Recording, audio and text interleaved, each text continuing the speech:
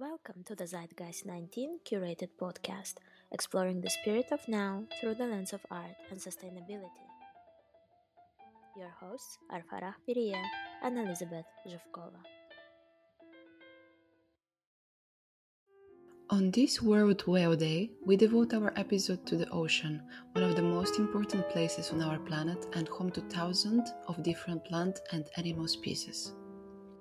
We have the pleasure to meet Markus Reymann, a director of TBA 21 Academy and an advocate of ocean literacy research and conservation.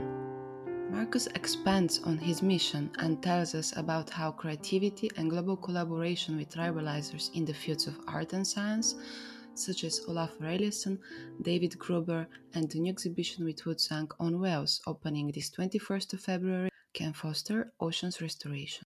Hi Markus, we are delighted to have you here at Zeitgeist 19. Can you please tell us about the core mission of TBA 21 Academy and how, in your vision, a partnership between art and science protects the ocean? Thank you very much for the question, and thank you very much for having me on your podcast. TBA 21 Academy considers itself as a contemporary art foundation and cultural ecosystem, fostering a deeper relationship to the ocean and other bodies of water through the lens of art to inspire care and action. So artistic practice is fundamental to our work because artists have the capacity to go beyond what we know to what we can imagine and create spaces for unexpected encounters. Right? So through the lens of art, we open up a research space that embraces transdisciplinarity, ebbing and flowing between disciplines, languages, and ways of learning. And we do so by thinking more than oceanically, becoming radically sensitive and embracing a regenerative approach to culture. So what is art but an exercise in allowing ourselves to approach the world with curiosity and play? And so that's how we understand ourselves. And that's how we describe the mission of our work. On the other hand, I think we're trying to stay away from this idea that we can save or protect anything, right? I think working with in collaboration and in solidarity with nature and with the ocean, with other bodies of water, actually teaches ourselves to how to survive. No, I think that's what's at stake. Not necessarily the world or the environment or nature. All of that will survive. The question is, will we? And so to think from the climate breakdown and from a place of emergency or catastrophe, to think fluidly with water, right? As a process instead of from fixity and maybe product. I think this is what we're attempting to do, and so therefore thinking with water is tremendously helpful. Thank you, Markus. We would love to know more about your expeditions engaging artists, scientists, and activists. You have collaborated with renowned tribalizers in the fields of art and science, such as Olafur Eliasson and David Gruber. How have you been able to contribute to the conversation so far? I think that's exactly what we're doing, no? That by bringing in diverse practitioners or practitioners from diverse fields, no? Artists, scientists, environmentalists, legal experts, indigenous colleagues, practitioners. So bringing in also indigenous worldviews and indigenous ways of thinking has enabled us to create a different kind of discourse and collaboration. No? That is not necessarily one of an economic exchange, no, between an artist and a scientist. So the artist gives you information or data, and the scientist gives you information and data, and the artist then paints a nice picture and gives you communication and visibility on the other hand. No, what we're really trying to do is to bring incredibly diverse groups of people together, and then facilitate that conversation. So this means a lot of translating, a lot of convening, a lot of facilitating and mediating, and we've committed the work of the organization to respond to the information that artists and others bring to us on a systemic level, right? So some aspects of the work will become artworks and exhibitions through which audiences and visitors can engage with the questions and with the discourse that we're investigating. No, all of the work is research-based, it's long-term, it's process-oriented, and so on. But other aspects of the work become legal or policy interventions, they become conservation interventions, or they become educational formats, right? So we're trying to really respond in meaningful ways. So what was important for us to go beyond this idea of exhibiting concerns, but really then stepping into these concerns and embodying them, right? So we are quite active in the policy space around topics like deep sea mining, which is currently discussed at the International Seabed Authority in Kingston, Jamaica, and it's quite relevant right now because there's a case being made that for the green energy transition, and especially for the electric vehicles, it is important to mine the deep seabed. This case is being made without fully understanding the relevance of the deep seabed, without really knowing the ecosystem of the deep seabed, and with fully a full, complete unawareness of the consequences of mining the deep seabed, because not only is that a pristine ecosystem that has not been touched, or it's taken thousands, if not hundreds of thousands of years to develop the way that it is. There's also massive amounts of carbon stored in the deep seabed. So dredging that will have consequences that we don't know yet. So we're observers at the International Seabed Authority. That's the one thing. We've been advising the European Commission on formulating its mission Healthy Ocean. And we're in other policy making bodies present, either as observers or as advisors. We've initiated 3 conservation sites. One of them is in Jamaica, another one was or still is in Costa Rica, and the last one was in Fiji. The one in Jamaica we're most closely still involved with through an artist in residency program where we send once a year an artist to Jamaica to work with the marine biologists, with the conservationists, with the community. And others have become educational programs, like a joint PhD program with the Max Planck Institute. And then there's obviously the work that we do in Venice at Ocean Space, where the results of multi-year research trajectories are shown through exhibitions and then unfolded through a rather diverse and dynamic public program where we bring in speakers from the sciences, where we have community building exercises through food programs and programs of conviviality, where we have screenings and performance programs and so on. So where we try to offer a kaleidoscopic view on the questions and on the topics that we're investigating, always led by artists. Markus, you mentioned the challenge of the unknown. Are there any bigger challenges than that? And what solutions you have identified along the way towards marine conservation so far? What are bigger challenges than the unknown? That's such a good question. What are bigger challenges than the unknown? Fear of change, I guess. And the second part of the question was what was the second part of the question? Solutions towards marine conservation. I think one of the big challenges, or there's a number of big challenges with marine conservations. On the one hand, now as we're nearly halfway through the United Nations Decade of Ocean Sciences for Sustainable Development, there's this call, which is kind of coined 30 by 30, which means protecting 30% of the ocean by 2030. We are a far cry away from it as we speak. but in this attempt to have these large conservation areas, I think very often what is overlooked is actually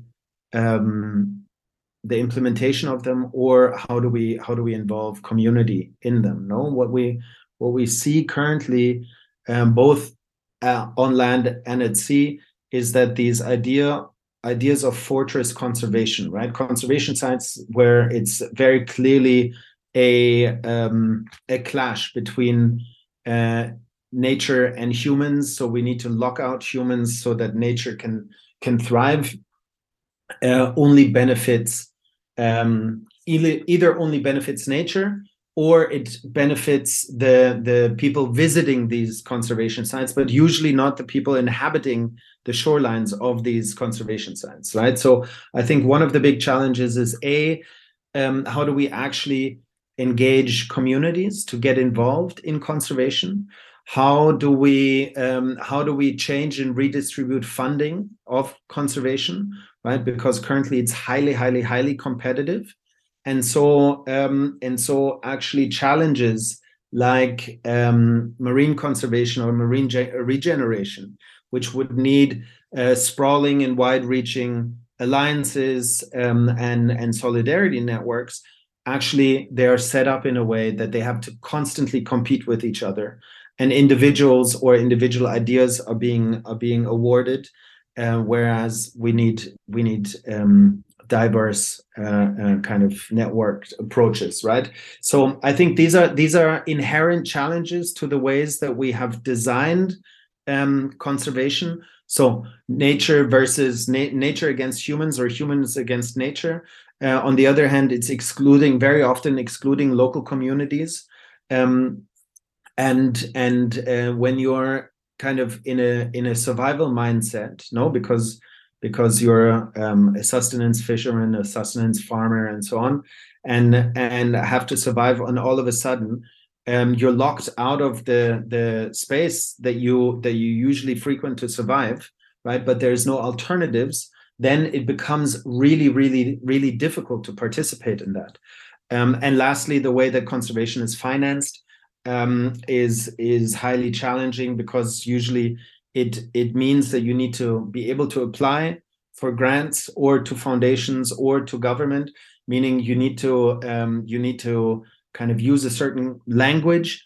It means that you need to actually have the time to sit down to write and apply for grants, which takes you away from actually doing the work that you want to do, which is the work in the field. And then you have to compete against a vast mass of global players that want to do the same thing or a similar thing as you, but somehow they are now framed as competitors. So you need to be better than them. So I think these are some of the challenges. There's many other challenges, but these are some of the challenges that we've encountered and that we're thinking through on how to actually address them. Markus, thank you so much for your insightful answer. I would love to know more about the ocean space, as I visited it in Venice during the biennial. A truly impressive space that the Biennale audience saw for the first time last year, and really impactful installations by Dineo Bebape and Diana Policarpo. As a curator, I'm curious to know about the process of artist selection, and how do you see the role of ocean space, as well as the role of your new program, The Current, in fostering a long-needed social and environmental change? Ocean space and The Current are inextricably entangled. No, so what you've seen now, Diana Policarpo and Dineo Bebape is the second year of a 2-year curatorial cycle curated by Chus Martinez. And Chus Martinez, before that, was the leader of the Current fellowship program. So The Current was the first formalized program within TBA 21 Academy, and it started already in 2015. We launched it during COP21 in Paris, and as I said, it's a curatorial fellowship. So we invite guest curators to lead these 3-year cycles, and for the first 2 iterations, we would bring once a year these curators together with 5 people from different disciplines that the curators had invited together on a boat for 2 weeks at a time. The boat was a 39-meter Explorer vessel, and we brought them together under certain curatorial aspects that we had discussed and deliberated with the curators beforehand. And the question was not one of production, but the question was one of engagement with each other, engagement with the places and communities, human and non-human, that we would visit at the time, and engagement with the ocean. It was really a moment of togetherness, proximity, and immersion. And the question of what happens when 5 people or 6 people that previously might not have met before encounter each other in such an enclosed space as a boat, far away from anything that they'd known before, and what happens if all of a sudden 5 or 6 individuals become a collective, chosen or not chosen, right? And so the first cycle was led by Ute Meter-Bauer, and it was somehow addressing really these questions of collectivity. And then in a second iteration, it was investigating the question of how modern conservation is tapping into ancestral tools, societal tools of ecosystem management, right? So looking at tools like the Rahui, which is a kind of a reef management or fish management tool based on the lunar calendar, right? So it's about protecting certain sites on a reef and taking species only at a certain point, and so on. The other one was a question of the taboo, which is more prevalent in Melanesia, whereas the Rahui is very much a Polynesian tool. So that was the first cycle with Ute Meter-Bauer. The second cycle was led by Chus Martinez. Again, 2 years going onto the boat. The third year was then COVID, and she was very much looking at the ocean as an art space. Can the ocean be an art space, right? And what does that mean? So this question of nature and culture, and what is our relationship to nature? And out of this 3-year research cycle came this 2-year exhibition cycle, the Soul Expanding Ocean 1, 2, 3, 4, which was Taloy Havini, Isabel Lewis, Dineo Seshebo Pape, and Diana Policarpo. Next year's exhibition will be the result of the current 3, which was led by Barbara Casavecchia and was looking at the Mediterranean. And we've changed the format with the opening of Ocean Space. So in 2019, we opened Ocean Space. And besides the pandemic starting in 2020, we had already taken the decision that we would not use the boat any longer, because we decided that 2 very carbon heavy parts of the program were absolutely unjustifiable. And so therefore we skipped the boat and decided for the space.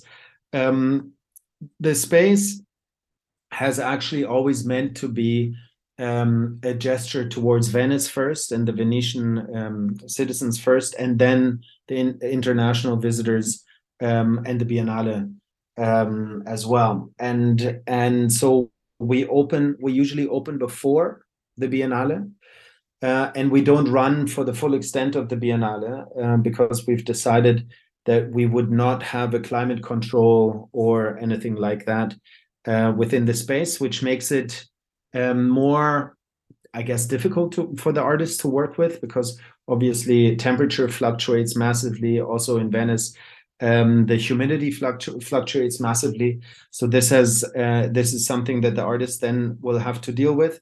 But what we do for Ocean Space is that all of the works that we show are new commissions and new productions, and we commission the artists directly. So meaning none of the work comes from the collection or goes necessarily straight into the TBA 21 collection, right? So we commission and produce it, then it goes back to the artists, and then the collection has first right of refusal to enter into a conversation with the artist about acquiring the work or not. But there's not a through line, right? Usually we have one exhibition a year.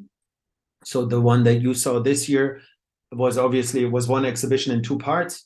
In both sides of the space, and this is usually what we do, and then this exhibition then gets unfolded and activated through a diverse and dynamic public program, right? And this goes all the way from educational program. We're now doing preschool to end of high school, right? So this is kind of the age range that we go through in the educational program. Then we have a digital higher education program, which is called Ocean Uni, but in this space, it's pre to end of high school.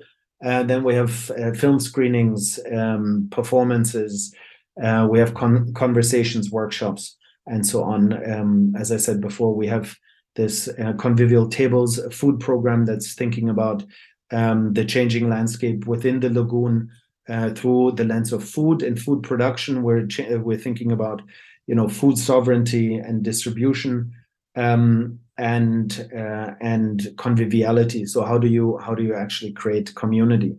The idea behind Ocean Space, or the hypothesis that we wanted to test with such a situated program, was really, can art and culture, or a space for art and culture, become a transformative agent within a community, within a neighborhood, within a city, and in here, especially the city and its relationship to the lagoon. That was the question. And that's what we're trying to test. And so far, I think many people have enjoyed the program quite a bit. This was the first exhibition I actually visited as I landed in Venice, and it felt like the right thing to do, a very meaningful thing to do, while you're still yourself and it's still calm before the crazy rhythms of Biennale kick in. I remember being blown away by what I've seen, and I'm so happy we get to talk about it today. So thank you so much for sharing this tremendously important activity that you guys are doing. Thank you very much for having me. And I speak on behalf of an incredibly talented and engaged team. It's not me, it's many of us.